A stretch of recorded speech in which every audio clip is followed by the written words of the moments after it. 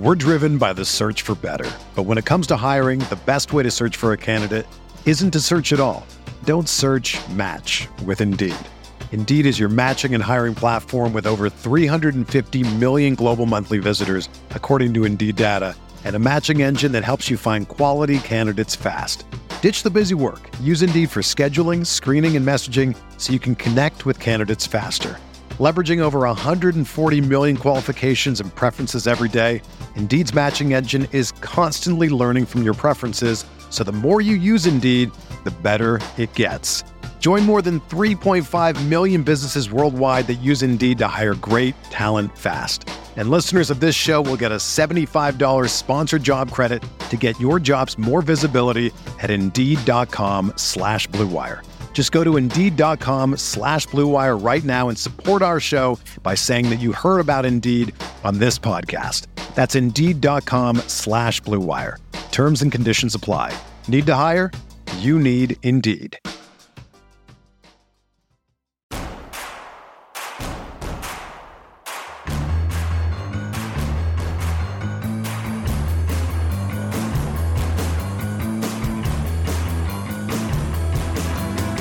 From your favorite source for Chicago White Sox talk, delivering news, interviews, analysis, and more. This is the Sox Machine Podcast with your hosts, Jim Margalus and Josh Nelson. Thanks, Rob, and welcome to the Sox Machine Podcast. I'm your host, Josh Nelson, as it's Monday, May 1st, 2023, and boy, do the Chicago White Sox need to flush the month of April down the toilet. Despite a miraculous 7-run ninth inning capped with Andrew Vaughn hitting a walk-off 3-run homer to beat the Tampa Bay Rays on Sunday, the White Sox are 8-21 as they lost 10 straight games at one point.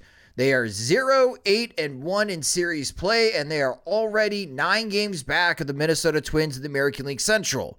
In this episode, we'll talk about Pedro Grifol's first month on the job, the drama surrounding Luis Robert, and the dumpster fire that's the White Sox bullpen. Plus, we'll preview the upcoming series as the American League Central leading Minnesota Twins arrive on the south side. Joining me is the managing editor of SoxMachine.com. It's Jim Margalus. And Jim, let's talk about Sunday real quick. That was one of the wildest games I've ever attended in person. I know you took the day off to teach curling, which I don't blame you, but you caught up watching the game on MLB.TV. So what was that experience for you watching the rerun of what transpired on Sunday? Well, it's one of those that's a little less special when you know how it ends, and I knew very little about how the innings progressed. I saved myself that. Like I heard that there was a fun bad event in the 8th inning, but I did not look into it and did not know about Romy Gonzalez's drop. Like I managed to preserve that for myself. I didn't know who set up the various or what event set up Andrew Vaughn's home run. So, that was a surprise. I did not know about Kendall Graveman's sneaky retaliatory plunking, which I like, as somebody who enjoys the retaliatory arts of baseball, when in a case like Zach Eflin hitting Luis Robert, like completely uncalled for and childish, like, and not getting a chance to pay it back because warnings were issued, like very good, purpose plunking, negated by Gonzalez dropping the ball in left field. So that was new to me. So it was fun seeing the individual elements, like those weren't ruined, but yeah, I would have liked to known what it was like watching it, having zero clue, having zero hope that the White Sox would actually pull it out. So what was that like? So being in the stands while it had been raining since like the 4th inning and it got really cold. So we're soaked. We're wet. It's cold. It's a miserable viewing experience. Just wild. And when the Rays were up 9-5, everybody just felt like, yeah, it's over. But then the Rays are trotting out their worst relievers into the game. And it's like, you know what? This is going to get weird. Because the last time the White Sox faced this guy, they scored like 4 or 5 runs off of him. I think that's the inning that the White Sox walked like 6 times. Like, this could get weird. Yep. And it got weird. And the fact that Adam Hazley went, 4 for 5? And he reached on his out. Yeah, and he reached on his out. So he was an on-base machine coming through with the big hit to tie the game. And then here's Andrew Vaughn coming up to the plate, and they go to another lefty to face Andrew Vaughn. There is an opportunity to walk Vaughn to get to Romy Gonzalez, but Kevin Cash decides to move forward. To me, that just felt like Tampa Bay doesn't care about the outcome of this game. Mm-hmm. Yeah. Like, they're cold, they're wet, they're miserable, they won the series. Let's just get out of Chicago. Like, whatever. If Vaughn gets out, then we go to extra innings. We try to win in extras. If Vaughn takes him out, then we lose. Doesn't matter. We're off to a fantastic start. Like, that's how I feel Tampa Bay handled that particular at bat, because they could have just intentionally walked Vaughn to bases loaded and then faced Romy Gonzalez. They didn't do that, and Vaughn just absolutely smashed it. It was just a bit surreal because this bullpen, and we'll talk about the bullpen later, the defense, like, it just unraveled again. Mm-hmm. Again on the Chicago White Sox. Like, this entire series against the Rays is just like, things are going okay, and then things get weird, and then things melt down really quick, like Chernobyl quick, just how quickly things could turn around for the White Sox against the Rays. So good riddance. The White Sox don't have to face the Rays for the rest of the season. But that was a wild final 3 innings between the White Sox and Rays on Sunday. Yeah, knowing that Gonzalez was on deck during Vaughn's at bat, and, you know, because I knew that Vaughn was going to end it when I watched it, I didn't really worry about the game getting Gonzalez. But, you know, listening to you talk about it and thinking about it a little bit more, if Gonzalez came to the plate, you know, on one hand, you'd like to see a remarkable comeback completed. On the other hand, like, Gonzalez has to be going to Charlotte, right? Come Tuesday, like DFA'd, assuming, you know, yeah, or, you know, assuming Anderson and Alberto are back, you know, they're, you know, he's got to be a corresponding move. But just like thinking, like, you know, I want it to be, you know, abundantly clear that he needs to head down to Charlotte or otherwise, just because, man, he's got nothing. He's bad. There's no other way to put it. I mean, looking at his stats this year, Romy Gonzalez, 139 batting average, which is the same as his on-base percentage. He's slugging 194 because he hit a triple off of a position player pitching. 14 strikeouts, no walks. Like that, this is not a major leaguer. And he dropped that ball in left field. I had to take a lap. When he dropped the ball in left field. When when it appeared very early that Ronaldo Lopez was struggling and something was off, and the fact that Grifol did not have anyone else warming up in the bullpen just gave me strong Robin Ventura vibes. And we'll talk about Grifol in a moment in this episode. So I definitely want to revisit that. And somehow, some way, the White Sox win this game is just bizarre, especially how they had lost 2 games in this series where things just got out of hand. But they won. They snapped the losing streak. Huzzah! Maybe things will turn around. Probably not, because let's talk about the biggest takeaway from this series. And suddenly there is drama surrounding Luis Robert. You mentioned it. There is something weird going on in Toronto with Robert and Eloy Jimenez, with Robert cutting off Jimenez. There was a play in this series at Tampa Bay which Gavin Sheets would not allow Robert to call him off, and Sheets cut off Robert in a fly ball to right field. And then on Saturday, Robert hits on the very first pitch of the game a slow roller, and it appears like if he runs full speed, he's going to beat it out for an infield single. He doesn't run it out. Sitting in the stands watching the video, my first takeaway is Robert's hurt. There is something weird here because he really comes off the accelerator as he gets towards first base. There's a lower back. There's a hamstring issue. There's something wrong with Luis Robert. And then in the stands, we hear about it was a managerial decision to bench him. Everything erupts on social media. The post-game press conference from Luis Robert was really bad for him in his explanation. And he did not play on Sunday, but he did pinch hit, and he got hit by a pitch and then was lifted by... Got hit by pitch on 0-2. Pitch. Yeah. And then he got lifted for Romy Gonzalez, so it was like the Roger Dorn of plate appearances to pinch hit and then get hit by a pitch and then get lifted immediately. I don't know what's going to happen with Luis Robert this upcoming series against the Minnesota Twins, but now all of a sudden, Jim, we got drama around Luis Robert, and I'm a bit concerned. How are you viewing this particular situation, especially in how quickly it unfolded from Saturday? It's strange. Just because last year with Robert, it was a frustrating year for him. He had some highs, then he had some lows with the vertigo, dizziness, virus, vitamin deficiency, whatever it was. And then the wrist that he gamely tried playing through, although he had no business playing through it. And he was so visibly hurt that it should have never been his call. Like seeing the stubbornness come back with him hiding a hamstring issue, like that doesn't surprise me watching the way he played through the wrist thing last year. And even though he was letting go of the bat with the wrong hand, saying like, no, I can still play. Like, no, you can't, you cannot. Like, this is you kind of like you are lying to me as you were saying that. And that had good intentions, I think, just wanting to prove that, he's not giving up on this team, but somebody had to throw in the towel for him this time around. Worse. Like, this is definitely worse. Yeah, I didn't buy the dogging it thing just because like he sprinted out of the box. Usually when a player dogs it on a play like that, the head immediately slumps, drops the bat, starts jogging without looking at the play to the left side. Then like halfway down the baseline realizes like, oh, I can beat this out, is sprinting towards first base and is out by a couple steps when normal hustle would have gotten the job done. Like, that's the way it usually takes place. So I didn't buy dogging it. And when Grifol benched him, I thought, still didn't seem like dogging it. Like, I can see Grifol believing that or thinking it looked too bad for him to continue playing in the game.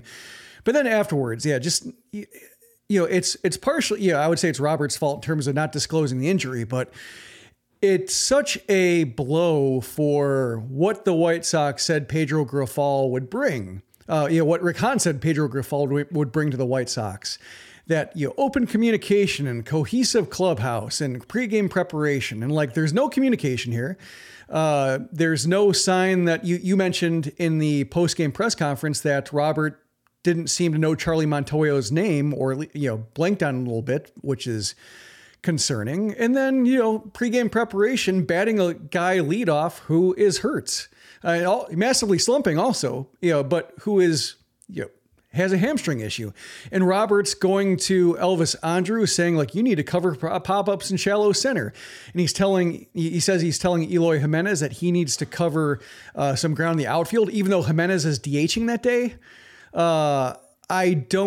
It's just baffling. And it's almost like he's checked out or I would say he's checked out, but then he's, stealing fly balls away from Jimenez for no good reason. Like, it's hard to put you can describe some actions with a phrase, but not others. Like, I'm having a hard time, speaking of cohesion, coming up with like a catch-all adjective or phrase description describing like every way he's being weird. Maybe there isn't a way to describe the catch-all, Jim. Maybe there isn't. And I jotted down in my notes, like, it does feel, I agree with you that Luis Robert seems to be checked out. And that's not good. Obviously that's not good. He's one of the most talented players that the White Sox have. And when he is good, he is really good. When he's bad, he's really bad. And right now he's really bad for the Chicago White Sox. But you still want him manning center field. But like, we've been through this before. Again, this is our 10th season podcasting. We have seen star players for the White Sox check out. None bigger than Chris Sale. Now, I'm not saying Luis Robert is going to take a hunting knife and start cutting up jerseys before a game. But it does make me wonder moving forward, what is the level of play Luis Robert is going to bring to the White Sox? Because it's really odd to me, and we'll get more into Grifol here in a moment, but it's really odd for me when Grifol in that press conference says that he benched Robert for not running out that play, but Robert's a hard worker. Like, Grifol sounds like Tony La Russa there. Like, he can never say anything bad about any of his players. And yet he can't be fully honest with anyone outside of the clubhouse, how he truly feels about the players on the roster.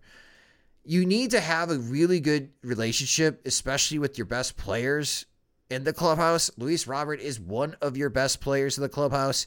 And when he's in a press conference and he's got to ask Billy Russo, who is the bench coach's name? I mean, I mentioned on Twitter, but if you want to see someone having a meltdown, I thought Chuck Garfien was going to blow a gasket on live TV when watching Luis Roberts' reaction, or at least Luis Roberts' post-game press conference. And the fact that Roberts not having open dialogue with the coaches, even though the coaches speak Spanish, and that was a big thing when we talked about, like, and you mentioned, like, there's no language barrier on the communication front between the White Sox coaches and Luis Robert. Like, why does Luis Robert not feel comfortable speaking to the current coaching staff for the Chicago White Sox? Like, that is the question that I think leads to the root cause of what is going on with Luis Robert, Jim. Because if he just doesn't feel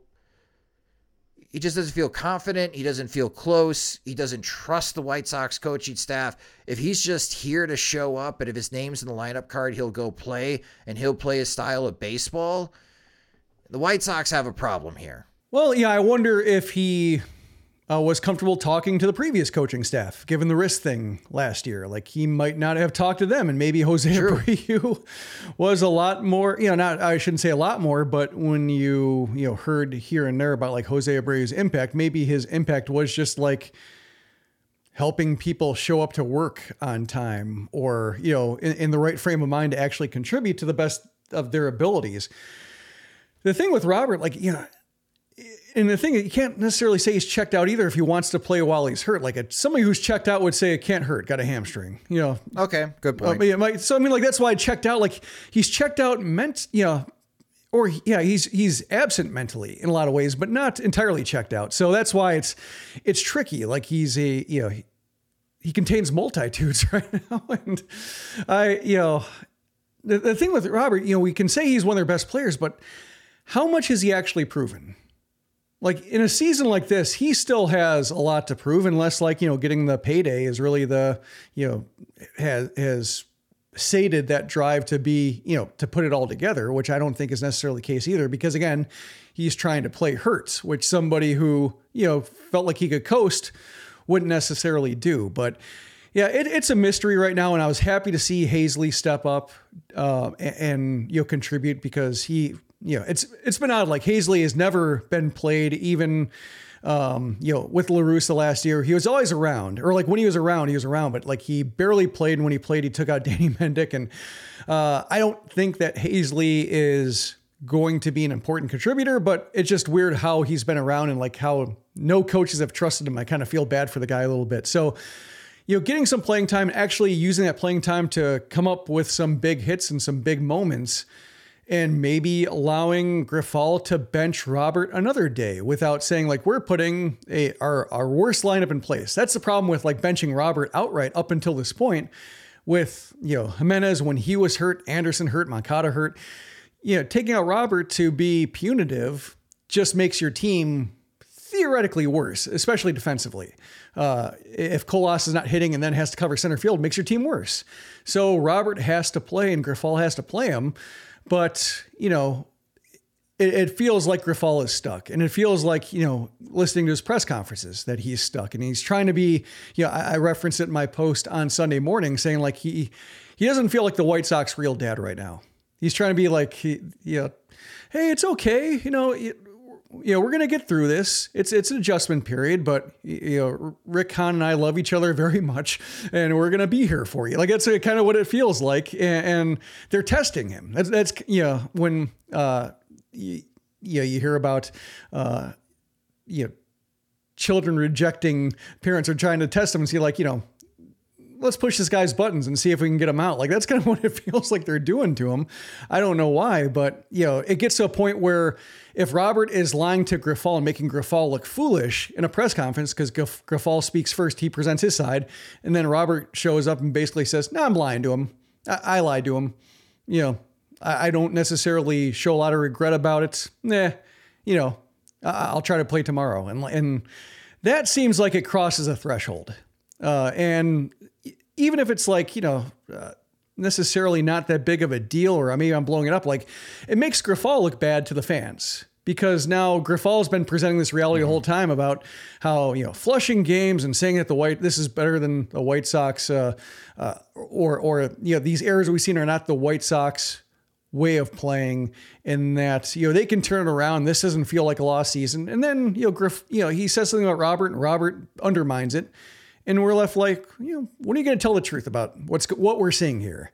Or say something that's closer to what we're seeing here. And I think with Haseley stepping up and providing at least another day to be in the lineup and sit Robert a bit more if Robert needs to think about it, like finally gives Grifol some recourse to maybe put a foot down a little bit. Yeah, Robert, after the month of April, 28 games played for the White Sox, 28 out of the 29. So Robert has been available almost every single game for the White Sox at 108 at-bats. Robert's OPS is 661. He started off red hot for the White Sox, and he's really cooled off in the last couple of weeks. He's hitting .213 with a .254 on base percentage. It's slugging just .407. He hit 5 homers. That's second most in the team behind Jake Burger. But 33 strikeouts to 4 walks. That's problematic. 6 doubles. He's not really stealing bases. He only has 1 stolen base on the season. Something seems off with Luis Robert, and it came ahead this weekend. We'll see on how the White Sox and how Luis Robert handles the situation moving forward. But if the White Sox are to turn this season around, they need Luis Robert. They need prime Luis Robert in the lineup, in the field. If they don't have that, then, this 2023 season could get worse for the White Sox. We're going to take a quick break for a word from our sponsors, but coming up next, we'll evaluate Pedro Grifol's first month on the job and discuss the dumpster fire that's the Chicago White Sox bullpen. One reason why I hate buying tickets to anything these days is the waiting room. You know that feeling. You get the pre-sale code, and even if you got the pre-sale code and you log in, you're stuck in the waiting room with thousands of other people, not even sure if you're going to get a chance to buy tickets. Buying tickets to any event shouldn't be stressful, and that's why I've switched and used Game Time. It's the fast and easy way to buy tickets for all the sports, music, comedy, and theater shows near you. I use it to buy concert and theater tickets now. For Chicago events, you could use it. It's also great for Major League Baseball games as well. They have some killer deals, especially when it comes to White Sox tickets, as Game Time is the place for last-minute ticket deals. Forget planning months in advance. Game Time has deals on tickets right up to the day of the event, and you can get exclusive flash deals on tickets for the baseball games or any of the comedy and theater shows that will be happening all summer long in Chicago. And what I really like about Game Time is that they have the Game Time guarantee, which means you'll always get the best price. If you find tickets in the same section and row for less, Game Time will credit you 110% of the difference. That's why it's one of the fastest growing ticketing apps in the country for a reason. So snag the tickets without stress with Game Time. Download the Game Time app on your phone, either for Apple or Android devices, create an account, and use promo code SOXMACHINE for $20 off your first purchase. Terms apply. Again, create an account on Game Time and redeem code SOXMACHINE for $20 off. Download Game Time today. Last minute tickets, lowest price, guaranteed. Welcome back to the Sox Machine podcast. Like we mentioned in the intro, the White Sox are 8-21. That is a really rough way to start. If you are a rookie manager like Pedro Grifol, that in the first 29 games as manager, your team is 8-21, and that includes a 10-game losing streak. You haven't won back-to-back games yet on the season, and that means the team's 0-8-1 in series play. And evaluating Pedro Grifol after the first month, and we just talked about it before the break, he's already got a pretty big... he's already got a huge problem. He's got to get this team back to winning a lot more baseball games. If this team is serious about contending in 2023, they need to have a huge month of May to start climbing out of the hole that they have dug themselves into. He's got the problem with Luis Robert. But watching his first month, Jim, like, how do you evaluate Pedro Grifol? I don't know if you could necessarily grade him, but, like, how are you feeling about Grifol after the first month? How do you evaluate Pedro Grifol? That's it feels hollow to say that, inane to say that, but that's my answer to that question is I don't know. I mean, part of it is he feels like he's in over his head, but I also don't know if it's like he just happens to be the guy who's holding the bag when all of the White Sox, many problems, just organizationally, everything that's accumulated over the years, the whole 2 years of Tony La Russa masking bigger problems with the White Sox roster just comes to a head, and he's the one in charge. And he just got here. He doesn't know what we've all seen. He knows a little bit because he kind of roasted the White Sox to Rick Hahn. It seems like that's why he got the job, is because they were on the same page with how, poorly they thought the White Sox were prepared. But, there's that aspect of it, is just him being in the wrong place at the wrong time. But, I think Liam Hendriks's, cancer diagnosis, him being out, watching Reynaldo Lopez be thrown to a closer role, not even closer role, like high leverage guy. Like that's what's kind of jumped out to me is like Grifol doesn't have a traditional bullpen hierarchy, but he has a clear idea of who he wants in the highest leverage situation. So if Lopez, if the game gets to the ninth and Lopez hasn't been used, Lopez will be used. But if it's seventh inning and the 3, 4, 5 hitters are coming up, like he goes to Lopez for that to try to get out. And it really hasn't worked, but it could be a case where like Lopez is not Liam Hendriks, or he is not, because he has a fastball and because he doesn't really have a great breaking ball and he has fly ball tendencies, like he could be a bad idea for a closer role because he's too vulnerable to not necessarily batted ball luck, but fly ball luck, bad fly balls at the worst possible times, leaving the yard. Because, Liam Hendriks had that problem, but Liam Hendriks also got a ton of strikeouts, which Lopez doesn't get with the same ease. So, but then, Graveman looks rocky. Bummer, start of the spring hurt, isn't there. Joe Kelly hasn't been available, and that's all collapsed on him too. And it's hard to say that's his fault, but it makes him look so overmatched. You have, all the guys getting hurt and Romy Gonzalez. Yeah, I guess I would pin Grifol on evaluating Romy Gonzalez the way he did because, I think he's been part of the Romy Gonzalez hype train. But, the lineup disappearing after 5 guys because of injuries, that's not his fault. That's the White Sox sticking with guys who've gotten hurt the previous 2-3 years. So I don't know. Like, how do you evaluate him when all of the flaws are flaws we've seen with different teams, just worse because either, the pitchers, with the rotation, like there is no Johnny Cueto this year. There is, Dylan Cease is not a Cy Young form pitcher right now. Lance Lynn has taken a step back. Like all these guys have backed up on him. And I've seen a lot of, not revisionist history, but just wondering in retrospect, like were people too hard on Tony La Russa, or did Tony La Russa do a better job than we thought, even if he didn't do a good job? Did he go from abysmal to mediocre with just watching the way they played under Grifol? And I think La Russa had better players last year. This year, like players have taken a step back talent-wise, and other players have gotten hurt, and just the lineup shortens up so much that it's a bad team. That's I think what people have watched this team in the first month said like this isn't a good team, and that just might be Grifol's a little bit of Grifol's fault, but also just if he's got a bad team, then their record is close to what it probably should be. I think there's enough talent here. Like losing Tim Anderson, Yohan Moncada, that's a lot to overcome for the White Sox, but there's still plenty of talent for this team. It's just, it's way too early to feel this way, but I think I'm out on Grifol. Like, I understand why Kansas City went in another direction, and they didn't keep someone that has been part of the organization as long as Grifol has been part, or was part, with the Kansas City Royals, that the Royals went to the Tampa Bay Rays pipeline to hire a new manager and bring in some of their coaches to turn things around. From what I'm seeing, as far as the communication, obviously that's still an issue. And maybe that's more on the players and the coaching staff, but Grifal's not winning them over.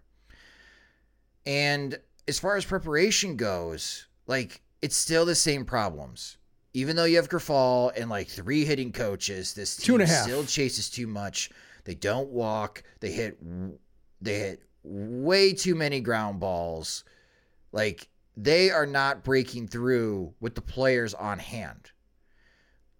And I know it's just 29 games, but this is a really bad looking 29 game sample. And it just makes me wonder if Grifal's never going to win these guys over.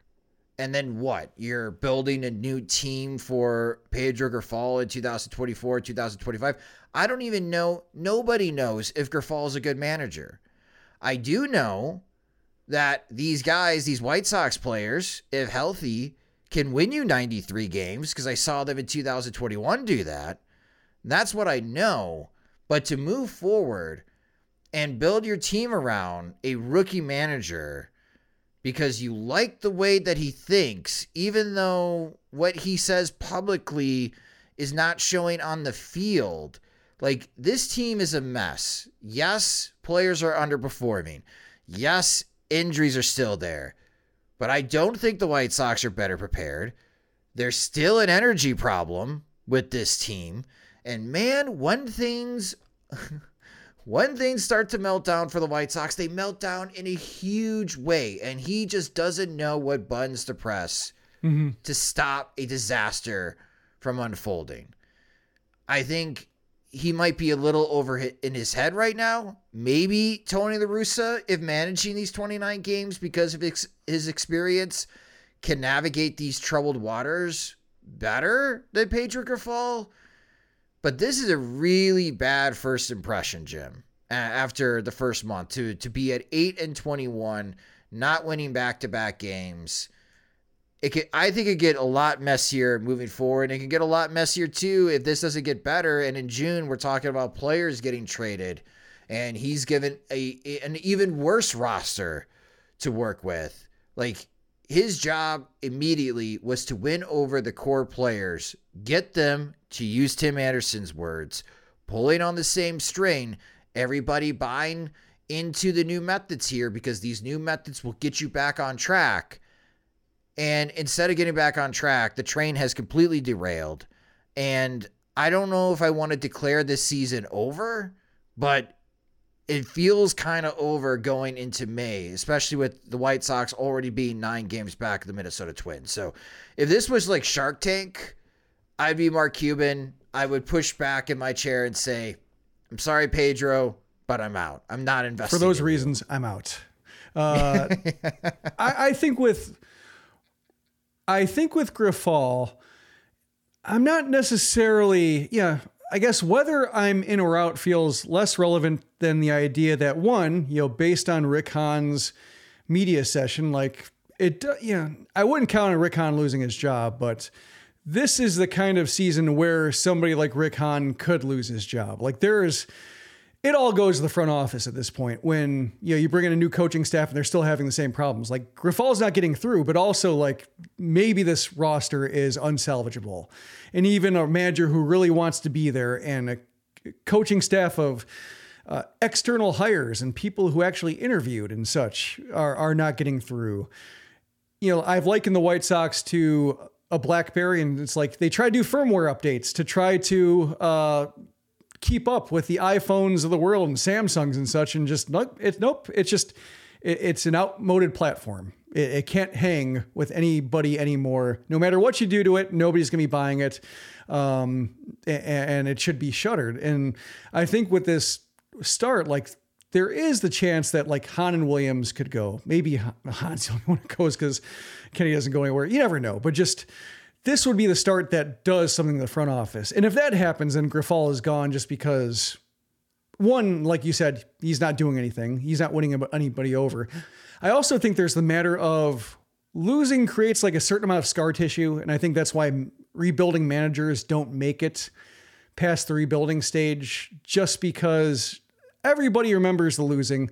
And even if they try to forget it, like Rick Renteria, like he got past the losing, got a contending team it was a weird 60-game season, but I still think there's like the accumulating frustration with all the losing that happened to where when things start to go south again, the frustration just mounts, and maybe not bad blood is too strong of a word, but just they're tired of him. Like, we're done. I don't want to do this over again with you. And they look for a different manager. And I think Grifol, if this is the way it goes and there isn't some kind of massive turnaround coming, that is so much scar tissue of just when we needed you to deliver, or when we needed your team to deliver, they did anything but. And that is, we can't, maybe like if they rebuild and gut the roster completely, they'll stick with them if Hahn and Williams are still around, because they just don't want to make their process look so bad if this was the guy they were proud of and then have to bail on him after 1 year. I could see, sticking with him for pride reasons, if nothing else. But, should the roster have any kind of ambition, or a new front office come in with ambition, they'd look at him and say, like, you guys blew it when we needed you to show up, and we can't risk happening that again. I was expecting Grifol to have a similar impact that Robin Ventura had for the 2012 White Sox. Like, say what you want about September, but for a rookie manager who's never managed before, Robin helped stabilize the clubhouse for sure after that 2011 breakup between the White Sox and Ozzie Guillen. And that team was at first place for like halfway through September. Like, they were in position to win the American League Central and go to the postseason. And we all know about the September collapse. That's kind of what I was expecting with Grifol, was like, get everyone to buy in, get them all focused, get everyone pulling on the same string. Let's wash away the bad vibes of 2022, and let's have a good start to the season, and let's get back on track. Instead, it's worse. It's way worse than 2022. And now you got a lot of White Sox fans asking me, how does the 2024 Major League Baseball draft look, Josh? Like, we're not even through the 2023 Major League Baseball draft. Like, it's a tough gig. It was a tough gig walking into this, especially for a rookie manager. But it's not like Grifol is coming from Tampa Bay or Houston or Atlanta or the Los Angeles Dodgers. Like, give it time. This guy's been part of some established organizations that have won. We'll get this figured out. No, he comes from Kansas City. And I'm sorry to use this against Pedro Grifol, but like, the last winning season for the Kansas City Royals was 2015. That was 8 years ago. 8 years ago. We were over at Southside Sox the last time the Royals had a winning season. So it's not like Grifol is coming from a winning organization. And for him to, he says those things, and you were highlighting or hinting at it before, Jim, and that, well, I've seen losses that break teams' backs and they never recover. We're not there yet. I don't know if I want to see what there looks like after an 8-21 start where a team loses 10 straight games. So yeah, I'm not feeling it. I'm not feeling Grifol is going to win over these players. And if he does, I don't even know what that looks like. But right now, I am greatly concerned going into the month of May that Grifol may not be the guy. And I know it's way too early to say that. And we've done this, again, for a long time. And you need like hundreds of games to get familiar with a particular manager. But this just does not seem to be a good fit with what the White Sox currently have for players in the clubhouse and Grifol. But maybe nobody that the White Sox hired as manager, Jim, would have been a good fit. At this time, I'm thinking probably not. Like, I'm thinking like maybe Bruce Bochy maybe would have worked. Although, the White Sox probably didn't have a chance of hiring Bochy because he went to Texas. He had a connection with Chris Young. That seemed like the place he wanted to go.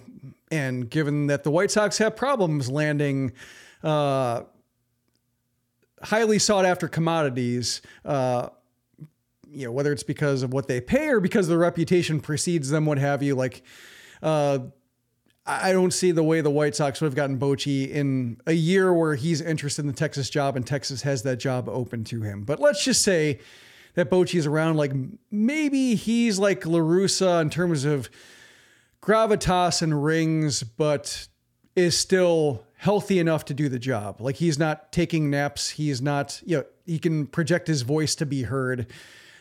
He can see that a player is visibly injured and doesn't ride them into the ground like he did with Robert and Larry Garcia. So there's, a case where maybe one more shot, but it also feels like it was too late. Like the learning about the roster in terms of what the roster needed to get over the hump had to take place in 2022, and they couldn't do it. La Russa couldn't perform his job. They looked briefly better under Miguel Cairo, but they missed an opportunity to do a midseason firing scene. Like there would have been, the thing that came out about La Russa's health afterwards and during the whole season, like they could have said that just health complications. He's having a hard time getting through the season. He needs to undergo evaluations. Like they could have done that somehow gracefully, not been like firing him, not saying like, this is a Hall of Fame manager who is not good enough for us. Like based on everything like Lance Lynn said and Joe Kelly said after the season, where they're basically managing themselves because La Russa wasn't physically capable of doing it. Like they could have found some way to end it sooner, but because Reinsdorf tangles chains of command, like there's no way for them to do it. But that felt like the year where the White Sox had to learn what they had. They didn't. And now they're a year too late from correcting some mistakes, from getting out of a roster that has 4 DHs, sometimes, 3 of them playing in the field. It is a mess. And I think Grifol he's probably a replacement level manager. Like that's kind of my view. Like maybe it'll change after a month and he gets his sea legs and maybe I'll have a better idea of putting like a number on him, but he feels like any manager at this point. And, kind of like Ethan Katz talking about him, like he feels like any pitching coach at this point. He feels to me like, going from Don Cooper to Ethan Katz is like going from Kenny Williams to Rick Hahn. You initially are, impressed by him hearing modern sounding things from a pitching coach or a position where very odd and outdated things were said and the returns were diminishing. But then after a couple of years realize like, oh, the job's not getting done. And Grifol kind of feels like the same thing. He's saying the right things.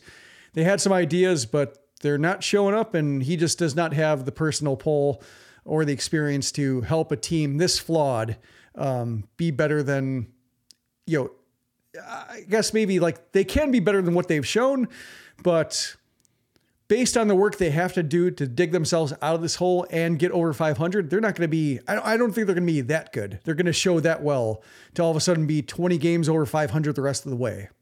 Maybe my thinking is flawed, but that's just kind of how I feel right now, podcast listeners. And again, I have a Shark Tank. For those reasons, I'm out on Grifol. What would make Grifol's life a lot easier, quite frankly, everyone's life a lot easier that watches and covers the White Sox, is if the bullpen stopped being a dumpster fire.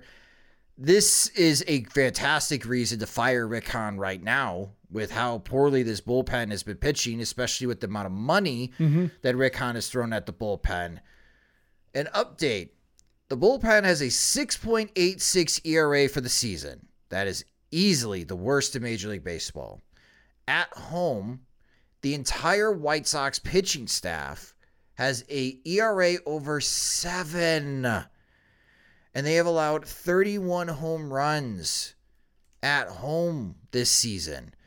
And the bullpen is just awful at home as well. I'll look this up real quick, but I think Aaron Bummer at home has an ERA over 10, and I think for the season now his ERA is over 10. Kendall Graveman is allowing home runs. That's not good. It's bad, Jim. Like, there's, again, no one you could trust. Jimmy Lambert, one of the better performing relievers for the White Sox. And that whole entire meltdown on Saturday was him on the mound when it just got ridiculous. The Rays scored 10 runs in the 7th inning after Lance Lynn held the Rays hitless through 6 innings. And again, it's like it doesn't matter who is coming out of the bullpen. No one is pitching well. No one is covering themselves in glory. How in the world do the White Sox attempt to fix what is going on with this unit? Well, on the day that they lost by 9 runs, Charlotte got blown out 20-1. And that to me said, no, don't bother thinking about this. God helps those who help themselves, and the White Sox are not going to help themselves. So sit this one out, fans. Like, there's no recourse here. I guess Garrett Crochet would be the first step. He made his first rehab appearance, seemed to go okay. Mm-hmm. I don't like putting those kind of hopes on somebody coming back from Tommy John surgery, especially somebody with a relative paucity of professional experience that Crochet still has, even though he's done pretty well for himself with the early challenges the White Sox have thrown at him. This is just, it's a challenge involving his physical state, not just development and, I guess mental toughness and whatnot. So that's, I think, the first step. And then you have, Liam Hendriks coming back from, cancer treatment, and there are precedents for those, or even, we know plenty about Tommy John surgery and have an idea of what a roadmap for a typical Tommy John recovery looks like. For Hendriks, coming back from chemotherapy and then having to pitch in 9th innings. Like, I don't know if he'll get that job right away, but like, that's what it would take, I think, to turn this bullpen around. And do you really want to place that on him? Like, if he feels up for it, and if he's showing his old stuff, then sure. But right now, like, from where we sit, it seems like that's what the White Sox need. But also, I just hate putting those expectations on those guys, because it represents such a colossal failure that all of a sudden guys who should have had a long runway to get back in the season now have to be instant contributors. Kind of like, talking about the lineup and Oscar Colas and just wanting him to be blocked so he could play his way into the mix. Instead, he has to play every day. And not only has he had to play, well, he doesn't play every day, but just he has to be the primary solution to right field. And not only that, but he has to back up center field too when Luis Robert is out or being tough on Pedro Grifol, what have you. So that's why, I feel bad about Colas the way he started, because he looks like a rookie. And if Crochet comes back looking like a normal Tommy John recovery case where the velocity might be okay, but the command is really lacking, it's going to take a couple months to get back into shape. Like, I don't want him to have to suffer because of the misfortunes and failures of others. So that's why it gets tough looking at these guys and saying, well, they represent the upgrades, but also they shouldn't be the upgrades. Like, it shouldn't have come to this, but I think from here, it's just going to require a lot of finger crossing. Aaron Bummer this season, pitching in games at Gary T. Rate Field, 7 appearances, 4 1/3 innings, has allowed 8 hits, 8 earned runs, 6 walks, and 3 strikeouts. Opposing hitters are hitting .421 against Aaron Bummer at Gary T. Rate Field. He has a 3.23 whip. Let me repeat that. A 3.23 whip. And his ERA at home is 16.62.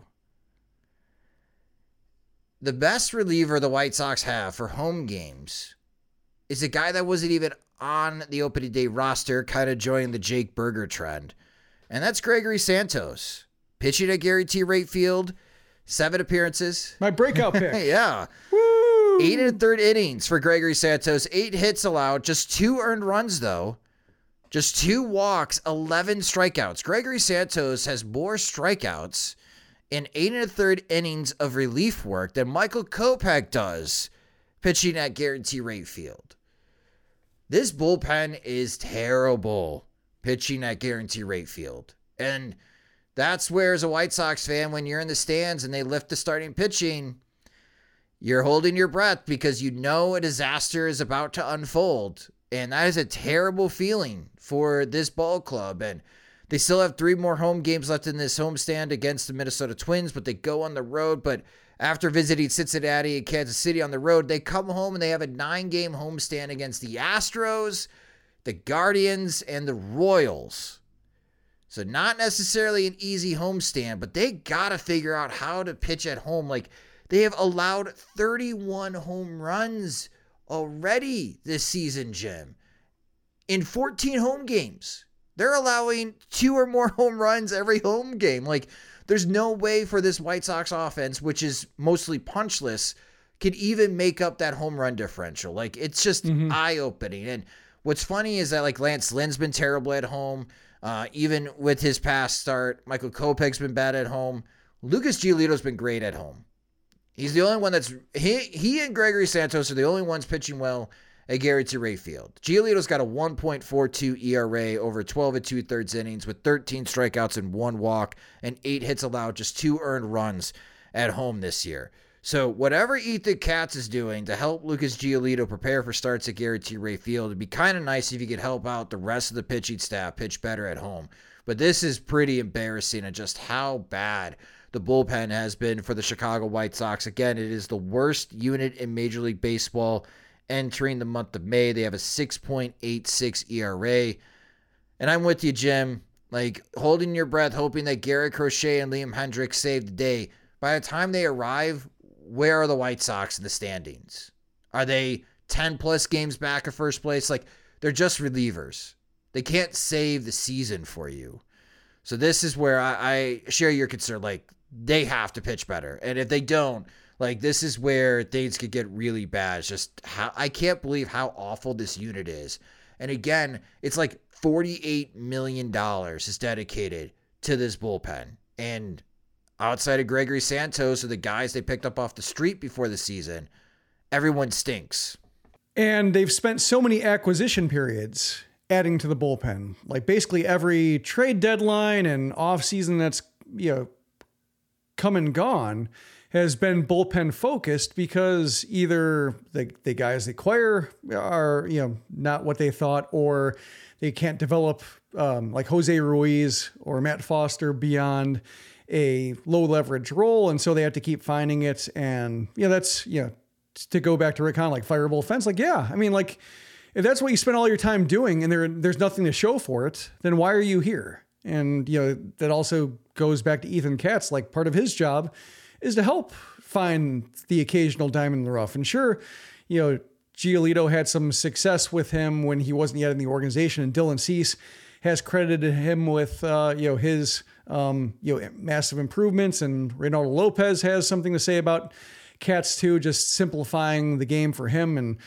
yeah, I mean, there are some success stories here and there, but just the big picture of not being able to supply a bullpen with an interesting arm a year, I think would be, not asking too much. Some years you get 2, some years you get none, or nobody who really sticks beyond like a month. But usually I would think like 1, hey, who's this guy a year? It would not be too much to ask.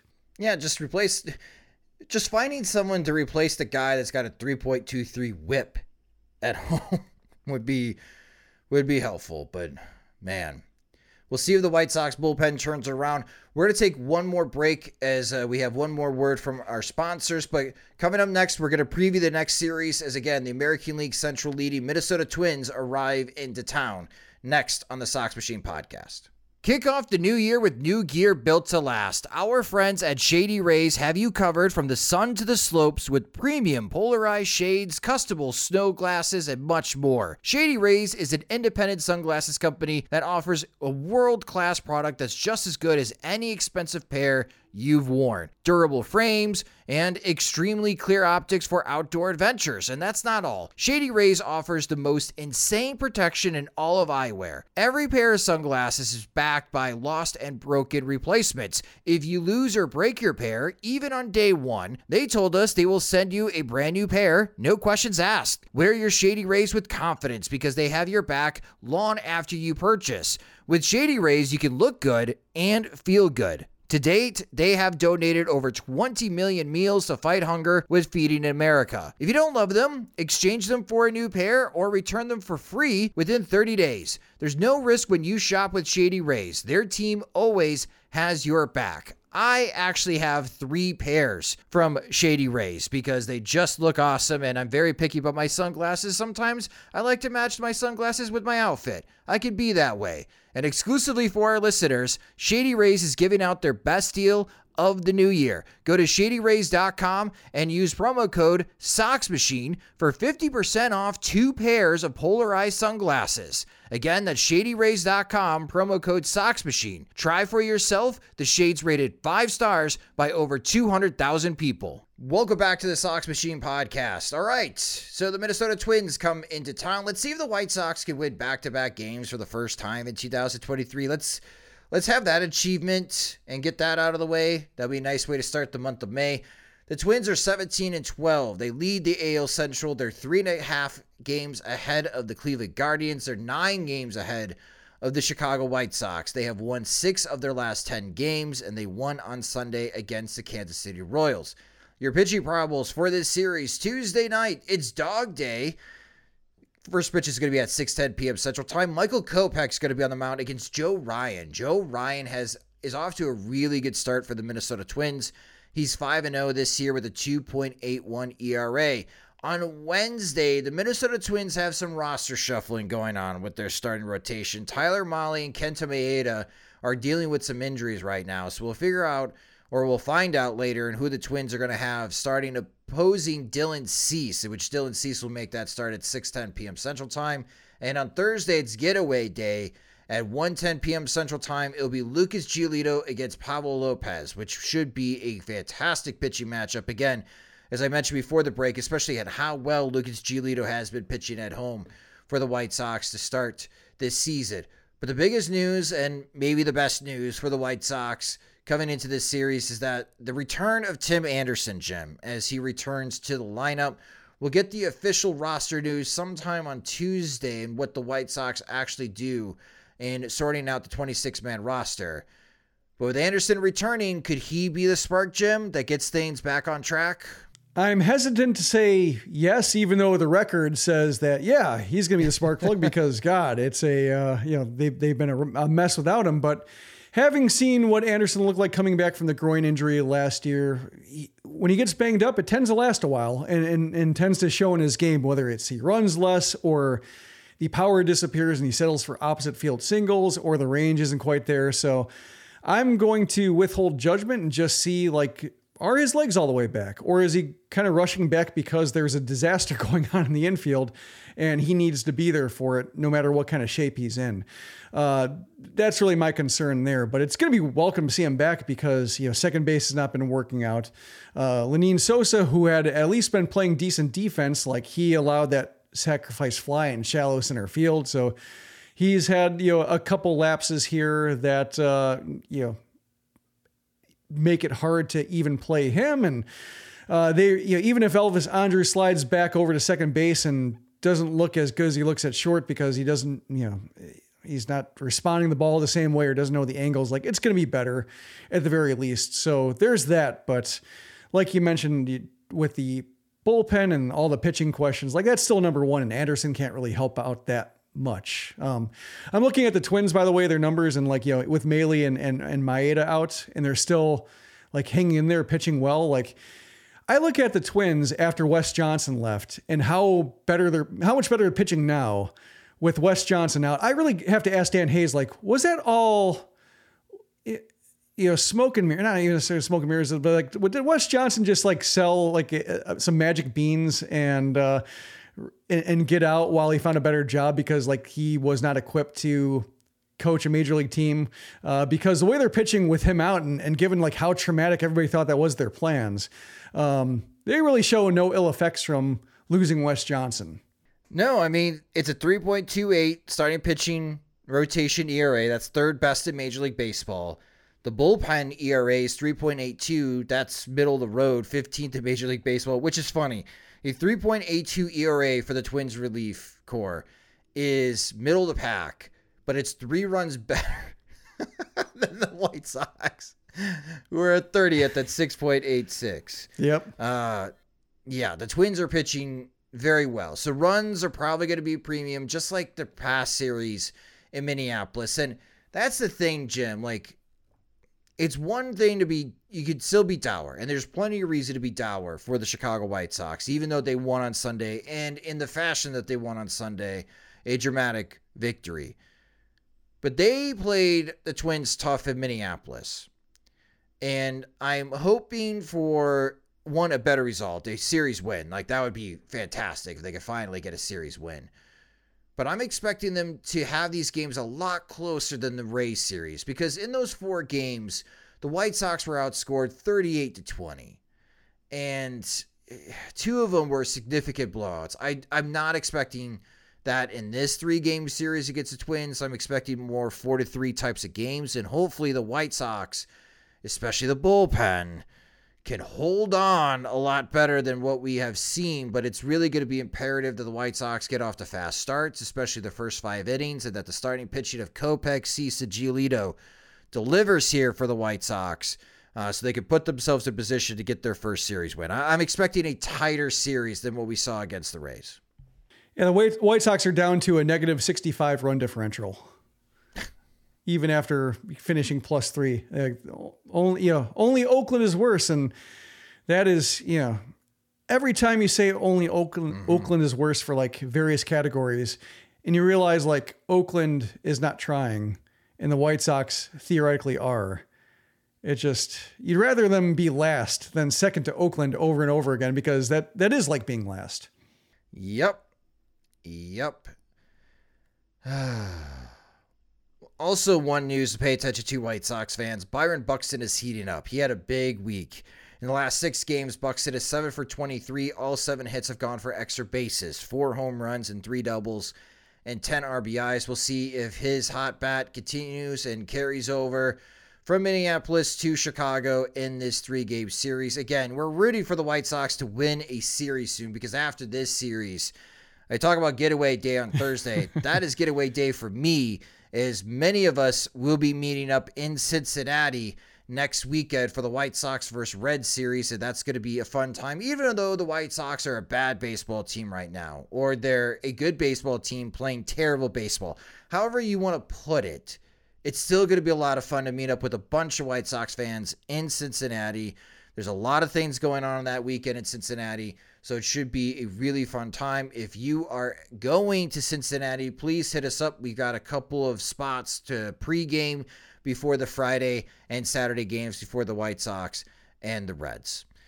But that will do it for this episode of the Sox Machine Podcast. Thank you guys so much for listening and watching. Speaking of the watching, every single of these episodes are now uploaded into our YouTube channel, which you can subscribe to our YouTube channel at youtube.com/SoxMachine. If you just discovered the podcast, welcome. You can subscribe to the show wherever you listen to podcasts, such as Spotify and Apple Music. You can follow us on Twitter. We're at SoxMachine. That's also our Instagram handle. You can follow me on Twitter and Instagram at SoxMachine_Josh. If you enjoy our work and would like to help support us, you can do so at patreon.com/SoxMachine, where our Patreon supporters get exclusive content. They get ad-free versions of the podcast and website. And when we have new Sox Machine swag, we're the first ones to receive it. Monthly plans start at $2, or you can save with an annual subscription. Again, you can sign up at patreon.com/SoxMachine. The Sox Machine Podcast is a production of SoxMachine.com, your home for all things Chicago White Sox baseball, and part of the Blue Wire Podcast Network. Alongside Jim Margulis, I'm Josh Nelson. Thanks for listening and watching.